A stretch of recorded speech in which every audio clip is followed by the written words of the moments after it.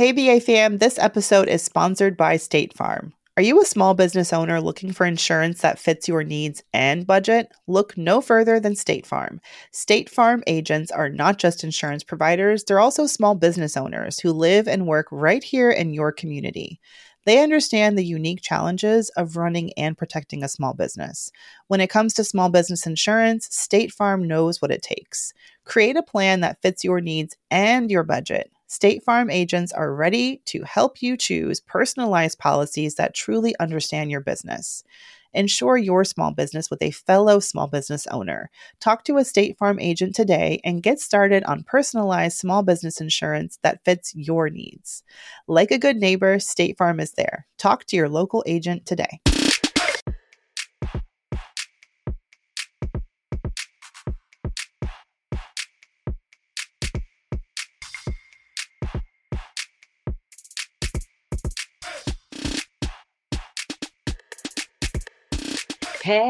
Hey, we're back and we're double black and brown this time around. Oh, that was a rhyme. I didn't even mean it. Wow, Mandy, I'm getting really good at this rap thing. Don't tell them. They'll think that you're talented at it now, at your intros. Guys, have we got a show for you tonight? It is the showdown of all showdowns, the Battle of the Sexes Royale episode that you knew nothing about, but that has been in the works for 3 years now. Once a year for 3 years, we have been emailing the guys at Paychecks and Balances who, were doing their thing when we were doing our thing and starting the podcast. And it's been really exciting to see them grow as we've grown. And I've always wanted to have these guys on the show and thought it would be fun to do kind of like a Battle of the Sexes debate over some of the most common disagreements, shall we say, that couples have. So they're finally here. Rich and Marcus from Paychecks and Balances. Yes. I appreciate it. I want to be clear. We didn't leave y'all on red. We responded to the emails. Like, that came across like, man, they too good for us. They don't even check their emails. Like, that's not what happened. Nah, they already started mess. Listen. You forgot you're on home turf. So BA listeners not trying to hear that. I'm just saying. First of all, the man is speaking truths. Thank you for bringing your Quiet Storms voice. Oh, yes. I guess we should. This is Marcus. We always assume that people know the voices. So this is Marcus of Paychecks and Balances. And this is Rich. Hey guys, so let's just pretend like we don't have a lot of the same listeners. I feel like we do. I feel like our listeners just, they try and double dip. But tell Brown Ambition who you guys are and a quick little bit about your story and about the podcast Paychecks and Balances. Yes, so we are a personal finance and career advice podcast geared toward millennials, but we've had people who aren't millennials hit us up and say, yo, you got 40-somethings listening, 50-somethings listening. And really what we try to do is just keep it light, fun, relatable, informative, none of that talking head, person in a suit, lecturing you about personal finance or lecturing you about how to grow in your career. And so, yeah, we have shows where it's just us. We have shows where we bring on guests. We admit what we don't know. We don't purport to be experts. We kind of just have honest conversations about our experiences, the good, the bad. And I think we both had our fair share of ugly, too. Yeah, and I believe we've had you both on. I was over here. I was hoping Rich would go a little bit longer so I can get my Google search on over here. So we had the Budgetnista on episode 102. If y'all want to jump across it, I'm going to have to key in the background a little bit longer to get this other episode. Not the clickety-clackety in the background. No, I was actually on mute. I'm like, no, don't end. And then he ended. I came back. I jumped in real quick. I'm just trying to respect time. We're good.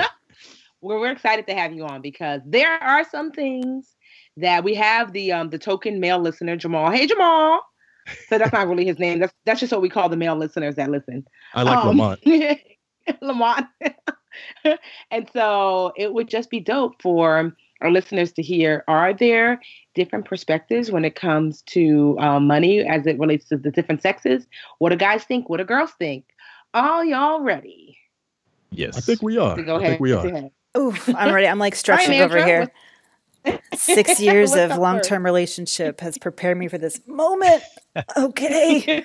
Yeah, I'm a little stressed. I feel ill-equipped now. Okay. This is my favorite question. So you guys found this from Twitter, actually. You found a story about a man. So this is someone who tweeted this. So I don't know who their Twitter name is. Sorry, person. But they read a story about a man who saved $45,000. This person got married, and his wife put $5,000 into the savings account. They say shortly after she spent all the $50,000 and paid off her student loans without the husband's knowledge or approval. Do y'all think she was wrong? Yes, and I specifically said I'd shout out. I don't want her sicking her followers on me. So at Queen Latilly submitted that at Queen Latilly. So I appreciate that. She specifically said shout me out. I think she said or else. And yes, she was wrong because like where was the conversation? Plus, even if there wasn't a conversation, I'm gonna feel some type of way about $45,000 regardless. I can't think of any. I can't think of no scenario where I'll be cool with maybe I just don't have my money right. But if you take $45,000 of it, I'm gonna feel some type of way about it.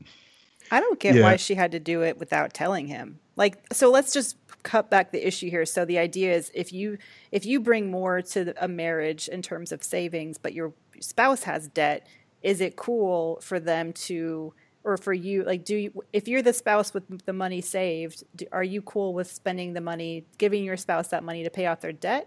And if you're the spouse who needs the money, is it cool for you to ask? I feel like that's the key questions here.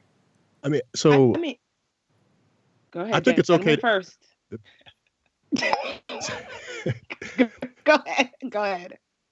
So I think it's okay to ask. And I've heard stories like this before. I actually work with someone who a big chunk of what he did or a big part of what he did was pay off his wife's debt. Like he proactively did that. And what I've learned is there are some people that have this mindset of, since it's us, what's mine is yours and yours is mine. But that's a conversation that needs to be had. And that whole part was skipped here. So her just going in there and just paying it all, like, that's crazy to me. Like nothing, not even a, hey, I'm logging, not even a, I see this money here. I'm gonna just straight pay it off and let you find out while you in the bathroom. Like, come on, man. Or you go to use your money and there's none there. Honestly, I completely agree. I think that is ridiculous. First of all, even if, let's just say they would have put 50-50 in, the issue is that if over a certain amount of money, a conversation should be had. Because, we're working together as a team. So we have a joint account and both of our money's in there. I just feel like $2,000 is a lot of money to spend without saying, hey, heads up, I'm doing this thing, or I really want to do this thing. Can we talk about it? I just think that is crazy that she thought the unmitigated gall to go in and not say anything. To me, that's theft. And I'm not going to lie. I'll be looking like, I don't know this going to work out, mama. Because for real, it just seems that's to grounds me for dismissal. It really is, honestly, to me, because it's not so much about the money, but it's a mindset of that you thought that it would be okay, one, to not communicate something so huge to me, two, to make the decision without involving me, and three, quite honestly, that's my money. You stole. You're a thief. So. I do like the idea of like, what is your minimum negotiation amount? Like, so for like, let's say if it's a joint account, you can spend up to like $1,000. You don't got to check in with me, or $100 or whatever that amount is. I do think people should come to that agreement. I like to have that in place. I mean, I don't like to do joint accounts, but that being said, if I did, I would also like to know, like, all right, if $1,000 disappeared, that's cool. I might feel some type of way about it. Hopefully you come for me at first $999, but like, that's our agreement. Like, but another thing that's like kind of throwing me off here is it was a lump sum payment. Like she just wrote a $50,000 check, like just cleared out the account. All you need is that routing number and that account number. I mean, copy and paste. Copy and paste. Yes. But you brought up. Go ahead, Mandy. No, I was going to segue, but you finish up. No, I was just going to say, because like recently, just a week ago, I approached my husband and I said, I want to help my parents, and we're going to go over this a little later, right? I think this is one of our questions. Skipping debates. You skipping debates. Oh, my bad. Let me reel it all back. Go ahead. Okay, so real quick, because that was Marcus, right? Quiet Storm's voice. You said you brought up joint accounts. So let's talk about that as an issue here, because we get that question from listeners from time to time. How do you guys, because Tiff and I are both married. I forget y'all's situation. I don't want to put your business out there, but are you in relationships? Are you married? Single? So we are. However, the relationship that I was probably in last time is not the same one that I'm in today. Yeah, see, Bruce. Yeah, and actually, a lot of the money lessons I learned, it wasn't until after this relationship ended that I realized how much money played a role throughout, which is also crazy to have a podcast that's about personal finance, but then money also be such a big topic in your relationship. So yes, we're both in relationships. Marcus, I don't know if there's anything special you want to say to Boo Boo. Yes, I'm also in a relationship. No children and not yet engaged. I guess I'm engaged to be engaged. Okay, we'll talk about what that means in a minute. 'Cause I'm like, can you commit or get what? Okay, so joint accounts is what I wanted to talk about because, you know, we're all in committed relationships. It sounds like, I mean, maybe committed to be committed. So how do you guys feel about joint accounts? Because you know, in my marriage, it took us, we've been together for 6.5 years now. We were not from the get-go joint accounts, but I would say about as soon as we moved in together, that is when passwords were shared, Mint accounts were created. And it wasn't that we had the same account, but we were at least able to see what the other had going on. And then, and to this day, we don't have joint accounts, but we just have visibility. So that's how our approach is. But I'm interested what y'all's take is. Mm-hmm. Yeah, this is something that I have a lot of experience with. So, and it's also interesting, the whole idea of whether or not you should have joint accounts based off of where you are in your relationship. So there are some folks who say you shouldn't have any joint accounts unless you're married. There are other people who say even if you're married, you shouldn't have joint accounts. And what was a really big issue, and I'll do this without throwing shade, but what was really a big issue is that we had a joint credit card together. And so what would happen, and this ultimately became a bigger thing, which I will spare many of the details, but what ultimately happened is it became, well, I figured you were making more, so you would pay it off and we'd be okay. That's how relationships work. Like, you make so much more than I do. And so what happened is there would be all of these charges that would get put on there. And then at the end of the month or at the end of the relationship, I'm like, wait, there's all this money that's been spent that was not things that I bought or that I can even tangibly see or something that I've eaten. And in some ways, it created a lot of a frustration is what I'll call it. And I learned from that, like, I will never do that again. I will never have, unless, I mean, maybe it'll be different at the point where I'm actually married, but I will never be in another situation where I have somebody as an authorized user on my credit card, and then they're like, hey, can you do this because it helps my credit score? Can you pay this now because, you know, my score is lower and this balance is messing me up. So go ahead. Did you end up holding the bag with that credit card debt after the relationship ended? Yeah, I did. And there was a period of time where I was like, you know what? I understand your situation is a little bit different than mine. And there was kind of this grace period. But then I noticed as time went by, I actually started to become a little bit resentful. And that came out one day because I'm someone who's very big on paying people back. I don't like owing people anything. And not everybody operates the same way. Some people are like, well, you got it. I'm like, well, stop counting my coins. I don't care that you know how much I made. Like, the principle, it's the principle of it. Like, yo, you owe me money. Even if it was debt that we acquired together, it was expenses and decisions that you made that now I'm eating as a result of the relationship. And no, I didn't like that. And that's part of why I'm like, I will never find myself in that situation again. And it got to a point where I just had to straight up be like, yo, it's been whatever amount of time. And it was so bad that I was actually not paying like the full amount off. And throughout the process, I knew that I could pay it off if I really wanted to, but it was the principle of it. And so, you know, I would pay the minimum plus some, and I'm like, you know what, I'm gonna give her time. And then I paid it down to the amount that she owed based off of what I calculated. And then eventually I was like, you know what, I don't want this hanging over my head anymore. I'm tired of thinking about this. It's creating like additional tension that I don't need in my life right now. I'm just gonna pay this off. That wasn't me getting emotional. Sounds fresh. I'm gonna just pay this off because, one, it's debt that's ultimately sitting with me. It's part of my credit score, part of my credit report. So I'm gonna just pay this off. And if later on she comes back like 10 years from now or however long from now and writes a check, that's fine. But I just didn't want that debt in my life anymore. It almost felt like relationship baggage. Yeah, I don't think she's going to do that, but that would be nice. Yeah. I mean, I have to say that, like, I agree. I don't have even a joint credit card with my husband now. I mean, well, this is how we do that.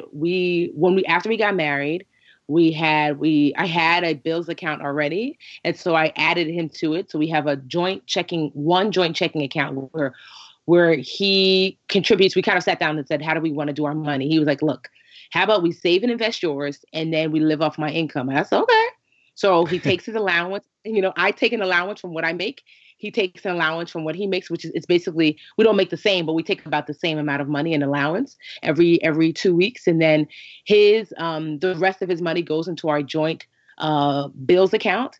And then I pay the bills. Usually it's just automated. And then I save and invest our money. So when I say save, we have a joint savings account.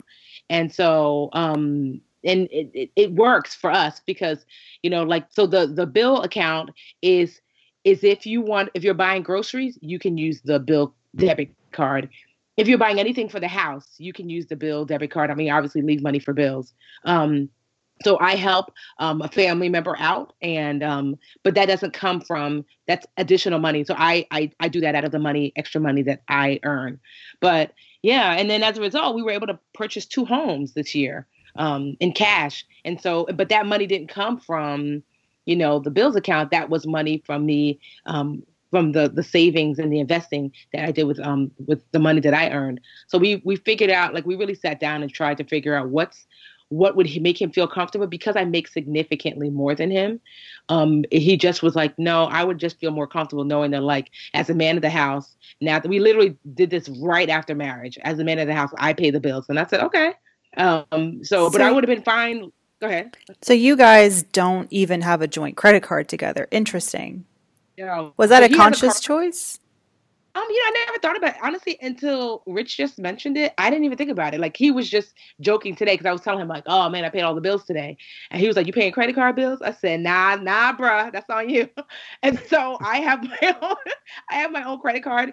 He has his own credit card. And then, because like he was joking, because my birthday just passed, and he purchased whatever he bought for me, like, on his credit card. So he was like, isn't that crazy that some dudes will buy you stuff on a credit card, and then meanwhile it's the bills that you.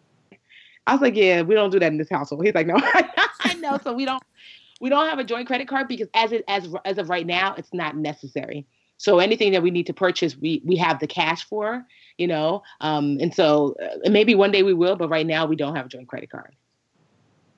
Interesting. Who didn't speak? Was that Rich? What's your take on it? Joint credit card, no joint credit card? Yeah, I was the one with the horror story. So my bad. So Marcus, I'm gonna pass that to you. Yeah, so I will freely admit that it's from being financially burned, but I'm still not at a point where I could do the joint account. And maybe it's just a security thing, but I feel like with the credit card, I could get to that 1-800 number faster than you can drain my savings and checking account. So I'm not at a point where I could do the whole joint account. Now I could do a joint bills account. That's cool. I mean, you go ahead and spend the house. At least I could replenish that the next month or whatever. That's something I could fix. But if I just came home and, like this story right here, I think I was in a cold sweat. I'm thinking of $50,000 being gone in one day, and it's just unrecoverable because it's all cash. I don't know about that. At least a credit card's got a credit limit, and I've done the joint credit card. So I have had an authorized user. And it was a decent experience. I can't say good, because to Rich's point, we disagreed on like what was an emergency. So I was like, here is thou credit card. So in this particular relationship, I had the better credit score, the better credit, and I didn't have an issue with that. So I was like, okay, we'll do the credit card that I already have. You'll be a joint authorized user. I was like, use this for emergencies or let me know. And she would just spend. And so I'm like, lunch ain't an emergency as far as I know. And I would just pay it off from month to month. And so I guess my lesson learned, if you will, because I and Rich knows this, I also got to charge it to the game theory. So I don't try to like make promises in the relationship that I then, I'm human, so I still have that emotional aspect, but I don't try to make promises in the relationship, then renege on them as soon as the relationship ends. So there were some things that I took on. I took on like a tax lien. I paid off a tax lien. I took on some credit card debt. The only thing that I would change about that is you do it under the seal of a marriage. The only thing if there was any regret, as I did in a relationship, ultimately the relationship didn't work out. And to your point, Mandy, I carried the bag. And I mean, it is what it is. I got to charge it to the game because that's a promise I made that I would do. It's in my name now anyway. There was like that alligator arm offer was like, I'll take it back, but I'm pretty sure that wouldn't have happened if I said yes. I was like, nah, I got it. It's cool. And that's where we are. So my main takeaway is I think now I would look at somebody's like money mindset or money, how they handle money a lot closer than I did in the past. Before it was like, I got this. Like you said, I'm the man. No, don't worry about it, girl. And then I was like, yo, this is hurting. Dude, do you guys think that's why you guys have been burned by that, but we haven't? Is it like that male mentality of like, you just want to step forward immediately and like you have that urge to provide? So maybe you're more likely to say yes from the get-go or like from the jump, you know, in an early relationship to helping someone with debt or like putting them on your credit card? Because I was always suspicious. And like, I mean, with my husband, when we were early dating, I watched him like a hawk. I mean, this man would have a moral crisis if he found a $5 bill on the street. He's like, but should I give it back to, who should I give it to? I'm like, just put it in your pocket. Like, you know, and it was over time where I realized I could literally like, here's my savings account. What is it's, you know, I trust him with every ounce of my being. But anyway, yeah, I wonder if, do you guys feel like your gender played a role in that, or the expectation for your gender? Maybe somewhat, and I'd say part of that was also the circumstances. And going back to what Marcus said, you know, he said he didn't want to renege, and so it sounds like there was like a here's what I will do. And in my case, we never had that conversation, period. And so that's like the basis of everything that followed thereafter. And for me, I don't know if it was so much that that I'm a man, but I had this like ongoing like guilt, like, you know, we done moved across the country. You know, she's out here because of me. You know, there are other things that maybe I didn't do so well within the relationship, so I'm not going to complain about this. And so it felt like it was just less about the man and more so about like this. I don't know. I'd say it was something that's inherent to my personality. Like I can be the person who will like feel guilty or feel really bad about things, and I've learned a lot from that. And I'm not going to say that, you know, she was the type of person who wanted to take advantage of me, but there are situations where I'll see something as a problem and I'll let it go in hopes that it somehow magically goes away. But as I eventually learned, because and I won't front, like I'm one of those people that doesn't like conflict. And I think that conflict aversion is what holds a lot of people back and is what creates these situations that could have easily been avoided if I wasn't so much in how is she going to respond? I hope this doesn't come off the wrong way. And I've always felt a certain way about money and how it's handled, but we never really got to the point of having that conversation. And answering something else that was not asked, as I think back, there were signs, and I forget what made me think of this, but there were signs in terms of how I saw her interact with others and friends and how they thought about money that, yeah, so, you know, like after a situation ends, you kind of have all of these epiphanies. And I'm like, yo, I knew from day one, I just couldn't see it. I couldn't see it, you know? And it's hard to tell the story because I'm also trying to be respectful at the same time. But like there were these little things that happened throughout. And what's crazy is that when it came to, you know, budgeting and managing her own money, she did like really well with that. I'd say even better than me. But when it came to what was joint, there was kind of this assumption, well, you got it, so I got it, and this should not be an issue for you. And even though there were periods where I knew it bothered me, I kind of just like kept letting it go on. And at that point, you know, I didn't know the relationship was going to end, but it was also like, well, I mean, we're together. You know, I guess I do got to provide. I guess I do have more, but I didn't feel like it was my job as the man. I mean, quite frankly, I would love it, or I guess, well, would I love it? I was like, let me think before I say this. But I was thinking like, yo, if she made the same amount or she made way more, I wouldn't then expect, well, because you're bringing more in, that means now I'm going to be dipping into your pockets. Actually, that part is probably where I would feel more of the man flex, where I would probably be inspired to like, how can I contribute? How can I make sure that I'm doing my fair share? How can I keep up? Versus the situation where I was in, where it was flipped and I was the person making more. But I didn't feel like I had to be the provider on all things. I'm much more of a 50-50 person in general. So you're hitting on a really interesting topic about who earns more and how that plays. So we're going to take a quick break, hear from our sponsor, you know, because we got some, and we'll be right back. And we're back. with our great battle of the sexes debate. We were just talking about, just hitting on this topic that we've talked about before. So like, what happens when the female earns more than? And yes, we're using like hetero, gender norms here. So I'm sorry for being heteronormative. But anyway, so let's say the woman earns more and the man earns less. How does that change the dynamic for you guys? I've only personally experienced this one time, and I think it kind of relates to what Rich is saying there, and to your question earlier. So in this particular scenario, I think she was making like $250,000 or something like that, and it was. I only know that because she brought it up all the time. No. It was like she, not was only she in her 20s? she was. No, I think she might have been late 20s, early 30s. But I mean, she was doing good for herself, type of. I think we met on a dating site or whatever, and we went out on a couple of dates, and it was always like, I got it. Like, don't worry about me, this, that. And I was like, all right, like that was my only first experience with it. And I got to say, it was weird, but I don't know if it was weird because it's like, look, man, I got it and you need to know, or if it was weird just because I was a man making less than for like the first relationship I've been in. And in this particular instance, the last relationship I've been in.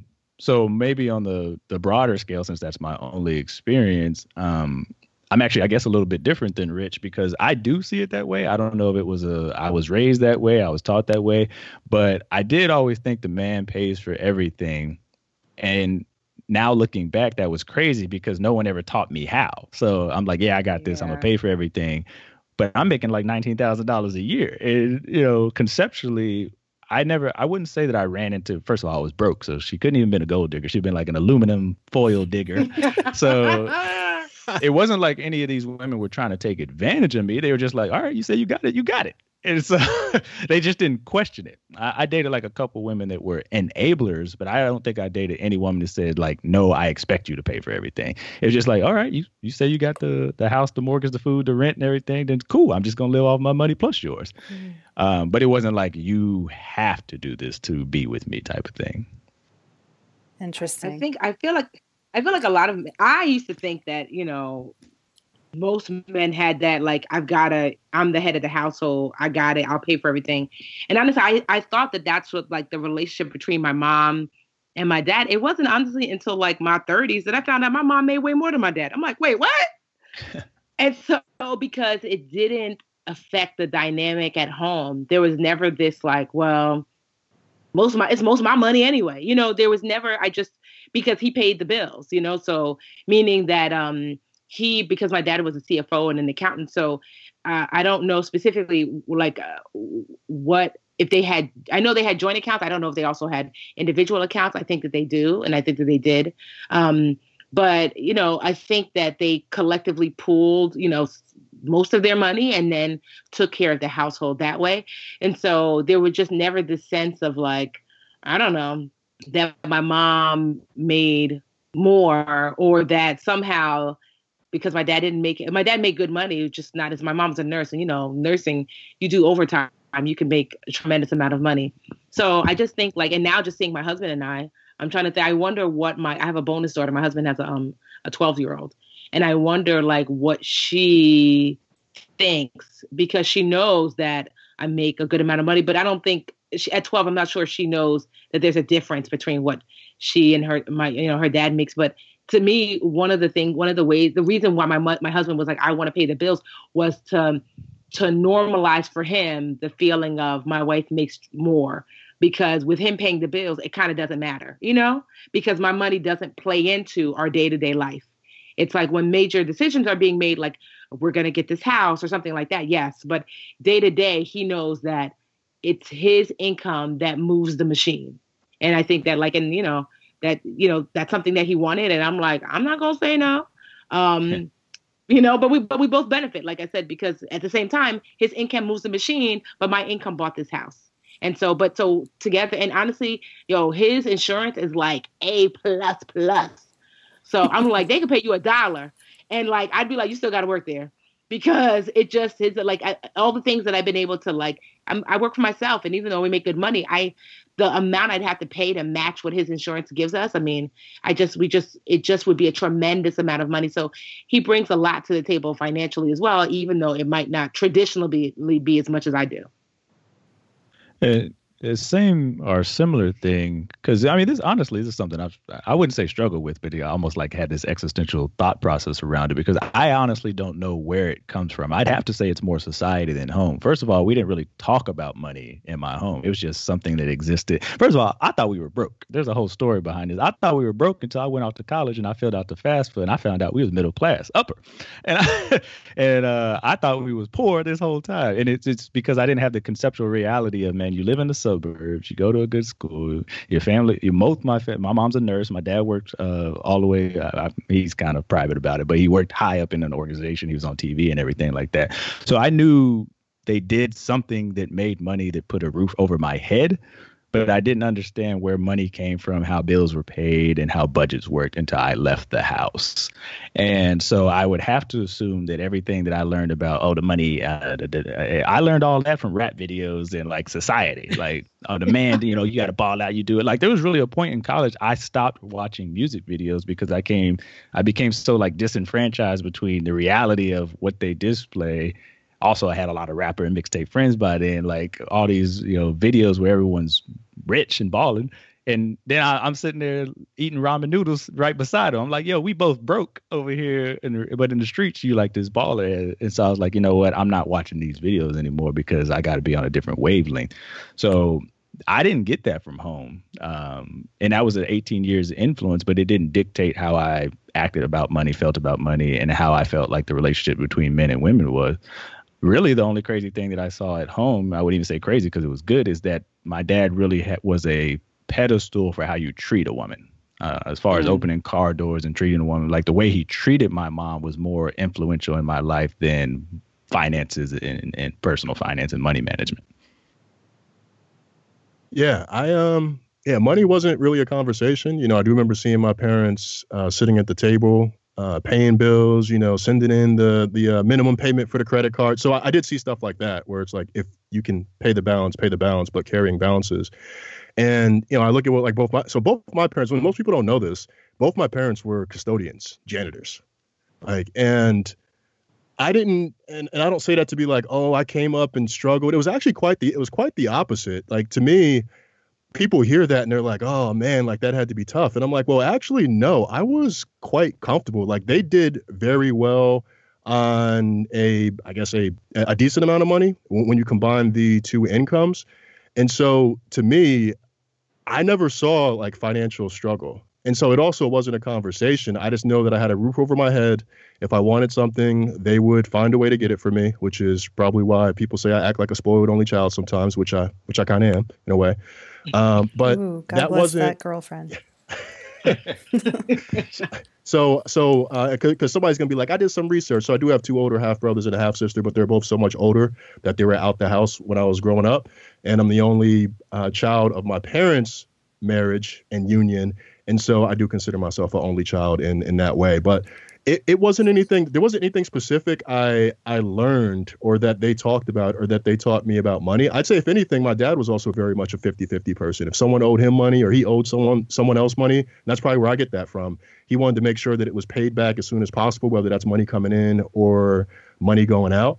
But there were never any explicit lessons. I think the one explicit lessons. I think the one thing I probably did learn, though, is that it's okay to carry a balance because I knew that they carried a balance. And I can remember when they let me use the credit card and I would just like put little stuff on there, be like, oh, I'm going to McDonald's, put that on a card and think nothing of it. They'd pay it off or maybe they'd say something about it. So I learned, little stuff like that. But there was never you must sit down and have a conversation with your significant others or you need to put away 15% of your paycheck. It was you work, you pay bills. Like that's pretty much the experience I had. You work, you pay bills to live comfortably. What I'm hearing us all talk about is our family and like how we watched our families relate to money. And I feel like if there's one takeaway from this conversation is if you're dating or if you're about to get married to someone, like ask them not how they manage their finances, but like what was your experience as a kid growing up with your family and how did your family talk about money or what were some of the money conversations in your house? Because I think it's so telling. like what we see our families, what their dynamic is financially, and how that influences us as an adult individual, but then also as a partner, you know? That For is sure. partially why earlier I was saying that there were little signs. And I'm not going to say that, my ex had a crazy family or anything like that. But like when I say some people operate with, and I've noticed this more with people that have a lot of siblings in general, to be honest. But that like what's mine is yours, what's yours is mine. Like I could very easily see how that was ingrained. And then, yeah, there would be times during the relationship where, she may provide money. And there are a lot of us out there who send money home for various reasons to family members. And to me, like, I always thought that was kind of crazy. But then if that's your experience growing up and that's what you know, and everything has always been shared, then of course you're going to operate that way as an adult. And so as I was going about the process, the courting, the dance for this new relationship, that was one of the like first things that we talked about. And I'd even say in past relationships, I felt some type of way about talking about money, and maybe this is a product of the bad experience I've had. Maybe it's the product of doing a podcast. But that was one of the. It wasn't like we're out eating and I'm like, yo, so how'd your parents spend money? But when we did start having those more serious conversations and we saw where things were going, I made sure I brought that up early because I've accepted that money is something that's important to me, and I think some people struggle with that. And I also wanted to make sure that I didn't recreate another version of the past situation. And I think part of what makes this relationship more productive is that we had that conversation early on, and it turned out that we did have very similar views about finances. Like she's someone who, if we go out somewhere, even if I say she always pulls out her card, she's always ready to split. And I have to be like, no, like I got it. Like we don't have to go 50-50 every single time. Like, let me treat you. But you brought up something. This is a good segue. You talked about, and Tiffany, you too had talked about earlier, what the idea of what happens when your spouse or your partner wants to, like you're both saving money for a house, or you're both bringing in money. Maybe you're pooling your savings a little bit. You're sharing bills and whatnot. What happens when they feel a duty to help their family financially, but it means taking money from that joint pool of money that you guys as a couple have built together? How do y'all feel about that? Married to a man whose parents are immigrants, Latino family, it's not uncommon to help family members if they're struggling. And in my family, growing up, money wasn't something you talked about. If you struggled alone. So it took me a while to get used to the idea of, helping out families. Because my parents are both immigrants, but then my husband, his parents, and he's straight up African American. So I guess it's a little lopsided because we talk about it, and he's never said no. But I guess I suspect in the back of his mind he's like, most of that is quote unquote your money anyway. I guess that's how I feel like he kind of feels. But I never make a move without and I actually think he's probably said that. And I've been like, no, honestly, if you feel uncomfortable with it, then I'm not going to do it. How do you feel about it? But he's honestly really generous. Like before even, I always call him the Black Mr. Rogers. We live in what I call the halfway hood, and all the kids know him. You need a haircut, Mr. Superman, I'll just call him. We'll get it. You got A's on your report card. For every A, you're getting, $1. Or your parents didn't cook, you could knock on our back door and Miss Tiffany is going to make dinner. I'm like, who said, but whatever. But I say all that to say that it's, there's been definitely, I help my family out, a lot. And just recently it was like a big ask. I said, hey, I was talking to my father, and my mom just retired, kind of a year earlier than what would normally be retirement age. And my father had made all of his plans, financial plans for them based upon her retiring at retirement age or after. So there was a bit of a struggle with the gap, but he didn't say. And so he said something kind of offhand that made me say, wait a minute, how are you guys okay? He's like, no, we're fine. And so after doing some more investigating, I realized it's a little tighter than he would like to admit. And so after looking at their budget, and I always wanted to do this anyway. I was like, I wanted to retire my mom, but she retired early. But then I was like, I had it in my mind that one day I'd love to pay off their house. So sooner rather than later, I sat down with my husband and was like, look, I would really love to pay off my parents' house. This is likely how much it's going to be, 6 figures. What do you think? And he's like, well, whatever you think. I'm like, no, this is a lot of money from, some of it is from just money that I've saved, but some of it's kind of coming out of our joint savings, which you have contributed to as well. And he was just like, honestly, like once I really was like, if you don't feel comfortable, then, I'll just save on the side on my own. And, I can do it sometime next year. And he was like, honestly, his mom passed away in his 20s and he's not really close with his father. And he was like, Tiffany, if I would have had the opportunity to do this for my mother, I would jump at it. And so you have the opportunity. So I say, let's do it. And so that really warmed my heart. And so I was able to do it. I just actually made the transfer yesterday. So my parents are mortgage free, but to have a partner that was on board with it, because he could have said no. And honestly, I would have said, okay. And I would have just said, I have to just save another 6 months to a year to come up with the other portion out of my personal savings. So do you think it was a little bit, well, real quick, do you think it was a little bit easier? Well, what if it was, I know that, his mom passed away, his dad, not very close, but what if it was flipped and he's the lower earner and he wanted to use a big chunk of your, and you can trace the source and realize, okay, both of this is coming from money that I've saved.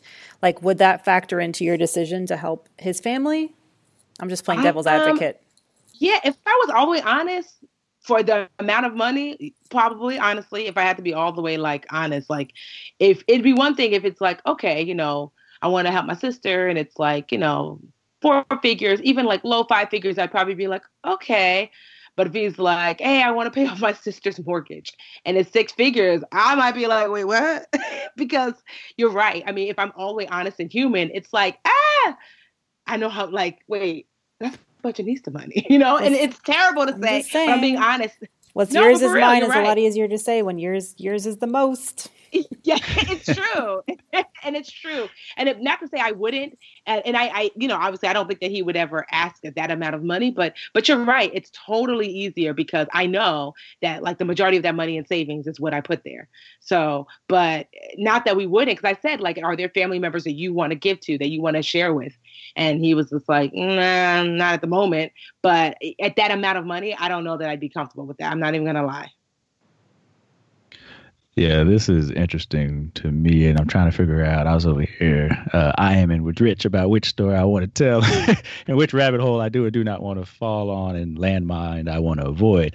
But I guess I'm hearing two themes that if folks want to have a takeaway. Number one, I think everything that ended positively that we're talking about is communication. So Tiff, in your example, where the positive scenarios that y'all communicated about this up front, and then Rich, one of those lessons that you learned is about the communication you're having now.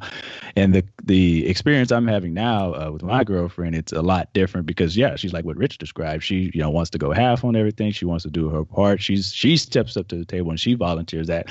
There's even points where she'll do things on her own because she probably knows that I'll do the, oh, no, I got it. So she'll go out, like, get the hotel, get the room if we travel or something like that. And then I get there and I'm like, okay, what's the room? It's like, oh, it's already taken care of. So then I get the food and everything. So she's already taken that step to go 50-50. So that's been a new experience for me.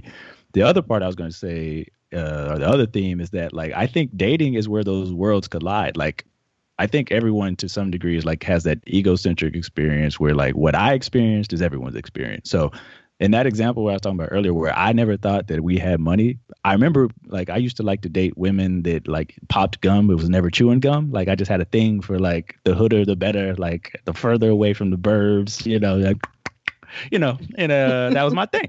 And I remember they were always amazed. They're like, oh, salt and pepper. And I'm like, what? Like that? Like, don't everybody have this? Like, that's when but I was too young to understand. Like, they thought we were rich. And I'm like, what are you talking about? Yeah, like, man, y'all got 2 cars. Y'all got a roof. Y'all got a job. Y'all got a house. And I was like, doesn't everyone have these things?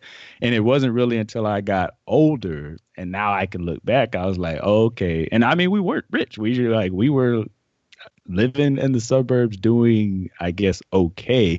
But to Mandy's comment earlier, I now see that, okay, like what was your childhood upbringing or family like? And then what is your relationship as by extension with money because of that? But I would have never even had the maturity to have those conversations before. And like I said, it's just like, okay, I'll pay for it. And that always worked out until it didn't. Like there's several stories that end with, yeah, I bought this, I paid for that, she left. I bought this, I paid for that, she left. And then I was always stuck with the bag. And Then the irony of that is that would extend into the next relationship because I'm like, all right, I'm left with 10,000 from the previous relationship. I got to pay off. So sorry, baby girl, you can't get this little Birkin because I got to pay off these heels from this last relationship, you know? So it kept carrying into the next way until I finally did the whole debt free thing because I could get serious in the next relationship because I was always quite literally bringing in financial baggage from the last relationship. Yeah. I don't have no like plot twist or moral. That's just kind of my spiel. I mean, you just got to pick. You got to pick them better. That's crazy. I mean, that sucks. So, how many relationships were you carrying debt from? This is a good, interesting story. First of all, relationship debt. One, it wasn't. And I'll just talk about like obviously the serious relationship. I'm dating in between, but like one, I didn't carry any debt. But I was early 20s, so I was like just getting started. I was like the potential guy. So she was dating the potential that I could have.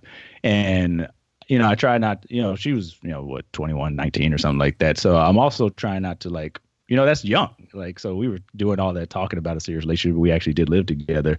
And then she got an opportunity to go to New York. And she was like, yo, and actually, she did pretty well. She's like, I got an opportunity in New York. I want you to come with me. So literally the scenario was going to switch. Like I was going to quit my job and go and basically live off her until I got the next job. And I was like, no, I'm good. Like that's too unfamiliar for me. I'm not to quit my job and just follow my dreams type of guy. And I'm definitely not to quit my job, follow my dreams and live off somebody else until maybe my dreams do or do not come true. Respect. And then I remember like later on, I guess I was mid-20s then, that was a little bit different where I did quite literally, a lot of it was self-imposed by that time. I did have a whole lot of debt. And this woman was like, where's this relationship going to go? And I was like, I don't feel right coming into a relationship with it. I mean, it's like $30,000 in debt. And I was like, I don't feel like, and she said it was okay. And I mean, maybe I'll never know if it really was, but I was like, I didn't feel right as a man bringing that into the relationship. It's like you couldn't it's almost like you'd say you can't love someone till you love yourself. But if you come in and you know that you like have these issues and they're weighing heavily on your mind, like you can't give yourself or even like, because so much about relationships are like dreaming about the future and envisioning buying the house or whatever your dreams are, vacationing and stuff. And it's hard to do that when you have this like debt strapped to you. But that's the situation so many people our age are getting into when they get married. Are people really talking about dreams and goals like that, though? Because we always hear that. Are you saying I'm weird? No. Well, no, because so one conversation that I had this go around that I did not have in any previous relationships was like, okay, so what do you want out of life in the next 5 to 10 years? I had never asked someone that before, and stuff may have come up. We might have been watching something on TV and been like, that would be cool. And also some of this was the result of going to a therapist and me just trying to avoid some of the past mistakes. And therapists be dropping gems, man. And nothing wrong with that. No, not at all. And so that was very helpful in that I understand what she wants out of life. She understands where I want to be and what I want out of life. And we both understand that there are steps and that there's a plan required to get there. And so now we can keep each other accountable, which is not something that I've ever had in any other relationship where I feel like, yes, it's about money, but it's ultimately about the life that you say you want. So it's like, hey, like you're going a little crazy with the spending. I thought you said that you was trying to do this in 6 months, or I thought you said that you wanted to do this in 2 years. Does this really help move you in that direction? And that having that framework where there's something that we're emotionally connected to beyond money, like this experience, this lifestyle that we want, that also helps inform how we look at money and how we talk about money. And even though our finances are completely separate, we still kind of understand where the other person is coming from and where they're trying to get to. And so I may factor that in. So I may factor that into how I might want to go on a trip, or, okay, so we're talking about taking, 2 or 3 trips. I know you're trying to do X. I'm trying to do Y. Does this really make sense for us? And so having that understanding of kind of the vision, I hate saying that because it makes it sound all businessy and entrepreneurial and whatnot. But that's treat it like a business, though. Yeah. And I want to talk about our relationship brand. But yeah, that was super helpful. And so I figure and of course, I don't think I'm the most normal person in the world at all, but I do wonder, do people always really have those serious conversations beyond like, oh, I want to have a house? Like, no, like, what is the life that you want for yourself? Like, what does that really look like for you? And I don't know that everyone really has that conversation directly. That's where you end up with the girl that's like, thanks, bags, I'm out. That's where you end up. That's where you end up with when Lucy. people are not on the same page with values and what you want. That's what we get all these questions from listeners who were like, my spouse, my husband, I have a question from someone who's complaining because she said he has an overdraft spirit. He's talking like she wants to buy a house, she's tired of renting, or she wants to buy a house, she's tired of renting, but he continues overdrawing his bank account. Like people who have scenarios like that where they're trying to get to point A, this direction, and the other person's trying to get to point Z from their direction. If you're not going the same direction together, you're always going to run into this. Like if they don't share your values, they don't care about overdrawing their account or racking up credit card debt because they're not trying to get to where you're trying to get. You're always going to have conflict. I don't see how relationships. You're just always going to be miserable, and I feel bad for these people. But you have to sit down and have that hard discussion early because, like, why hitch yourself to a ride that's going the wrong way? So I have a message for Joseph, since you said you had one male listener out there, but I also think he's Jamal, Joseph. Jamal. He's Joseph now. Jamal. Jamal. It's all the same. All three listeners, and this was something. It took me a really long time to come to this realization, and I've shared it with a few men over the years, and I think they finally bought into it. But all of that spending was actually a manifestation of my insecurity. So I'm like, if I don't buy this girl this, if I don't put this in her life, the next man will, although he probably wouldn't. And if she was a good woman, it wouldn't matter. And number two, like my great revelation was, okay, I used to be like, okay, I don't care what you spend. Because behind the scenes, I'm putting it on credit cards. There really was no budget. There really was no sky. There was no limit. The sky was the floor. But I don't know what age it was. But at one point, probably while single, I was like, you know what? I don't care what you spend as long as what you spend is within my income. And it's like, that's not enough for you. And that's all that matters. Then I'm just not the band for you. And I think a lot of men, they just try to overcompensate for that. And I think it doesn't do any favors because a lot of women are like, well, he said he got it. I mean, I asked him, he said he got it. That's because men are insecure. So if you ask a dude, I remember there was some story that went whatever viral is now on Twitter, where she was like, yeah, I was on a date and this dude paid with 100 that he thought was a 10. And I said, if you so broke that you got to go back in there and get your money, then you're not for me. And she goes, I could tell he was mad, but he left. I'm like, I'm running back in there for that $70. Like, y'all tripping.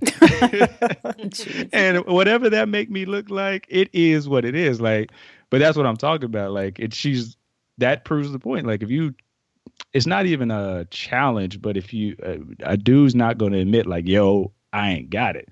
But if that's a guy that you either see the potential with or you want to have a longevity with, I think it needs to be a more mutual discussion around like, man, I know he ain't got it. Now I know if I ask him about it, he's going to front like he got it. But like, okay, do I want him to, am I in this for the short term or the long term? Whether that's financially or, personally or professionally or otherwise. Because I think a lot of those times, like I said, I don't feel like any of these women took advantage of me. They're just like, I want this. And they knew if they say I want it, like I'm going to get it for them. I never really tried to make any active effort to stop them. But I will say when I finally did, like there's a couple other dates where I was like, look, I ain't got it. And she's like, well, I can get on Instagram and find somebody who is. Well, I suggest you get on Instagram. Ooh, where are you meeting these women? Well, I mean, and I'm trying to update it for these. First of all, it's Instagram. I'm trying to update it for the relative years. But I was on MSN chat, like. Yeah, exactly. Like, I'm trying to update it for the 2018 crowd. But what I'm telling you, there's definitely, I would be able to date. It's like, well, if you ain't got it, like I could find another date that can. I was like, well, that's cool. Like, and so can I.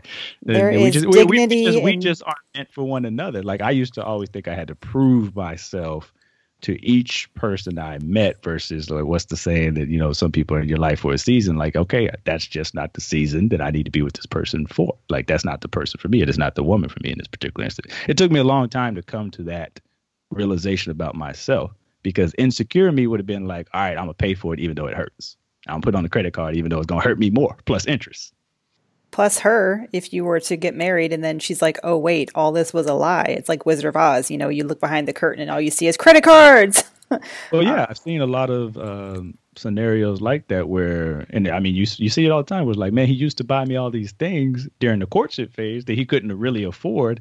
And then, like you said, you get in that serious committed relationship and you realize how much he can't afford it because now you're not on the date. You can't really hide it. The credit card bills are coming to the same joint address. And why does it say past due? Like I thought you was out here balling. Like I've talked to a lot of people like that. They're like, yo, I thought you was doing good. And then I get behind the scenes and I see he's check to check or less than that.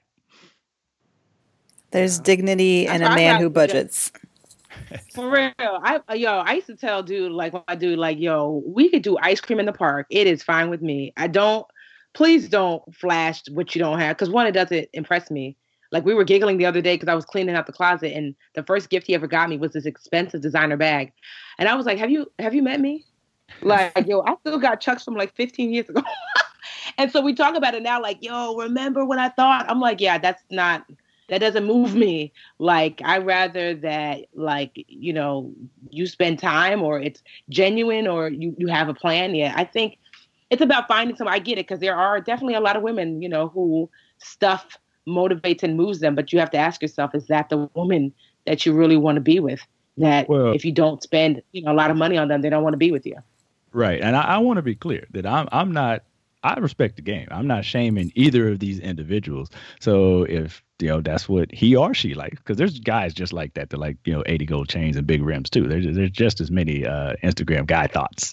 So I'm definitely not shaming either way. I'm just saying that most people, they try to pursue somebody that's not compatible by frankly fronting. So they know they're non-compatible, but they make up for it with like, okay, I'm gonna, you know, spin the ball out and all this. I'm gonna put up this that word that I can never pronounce. So I'm not even gonna try to right now because Rich called me out on it. He's probably ready to call me out right now. No, I'm good, bro. I'm good.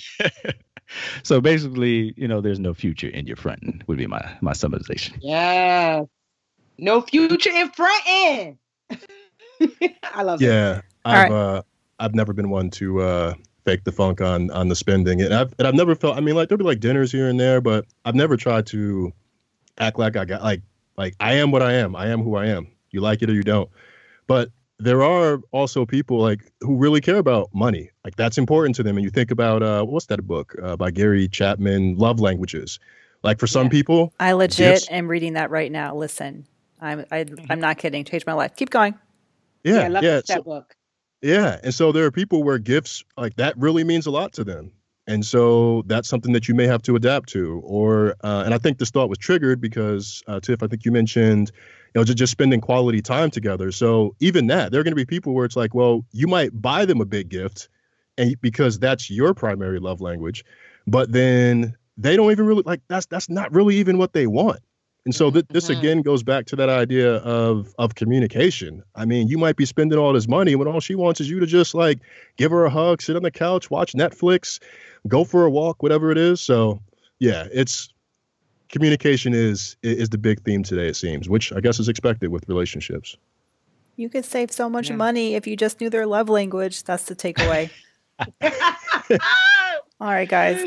This battle of the sexes was way too simple for my taste, but it was really nice having this lovely civil conversation with you guys. We didn't really get to some of the heated debate. Not that I'm complaining. I really thought I felt this was very cathartic. I'm not like Rich, so I got to get my my psychology services on Skype apparently. Listen, I appreciate this. Yeah, it's definitely a good time. Well, you guys are a couple of catches. Thank you so much for joining Brown Ambition. Glad we finally made it happen. Tell the folks where they can find you. Yeah, so you can find us on Twitter and Instagram at PayBalances, Facebook at Paychecks and Balances. You could find me on Twitter and the gram at I am Rich Jones. And Marcus. I'm on Twitter and Instagram at the Marcus Garrett with 1 T on Twitter, 2 T's on Instagram. And of course, the website at paychecksandbalances.com. Wait a second. 1 T on Twitter. I know. I was gonna judge. I was gonna say, you know what? I ran out of characters. You know what? I'm not even gonna judge. I say, you know, I'm gonna let him rock. I'm gonna let him rock with that. Meanwhile, I'm like, we need to talk about this. Okay. No, but honestly, guys, thank you so much for coming on. It's always nice to get male perspective, and we are wishing you wealthy and healthy, happy relationships. Thank you. I look forward to coming back in the next 3 years. Anytime. It's my fault. I take the blame. It was me. Drop the ball.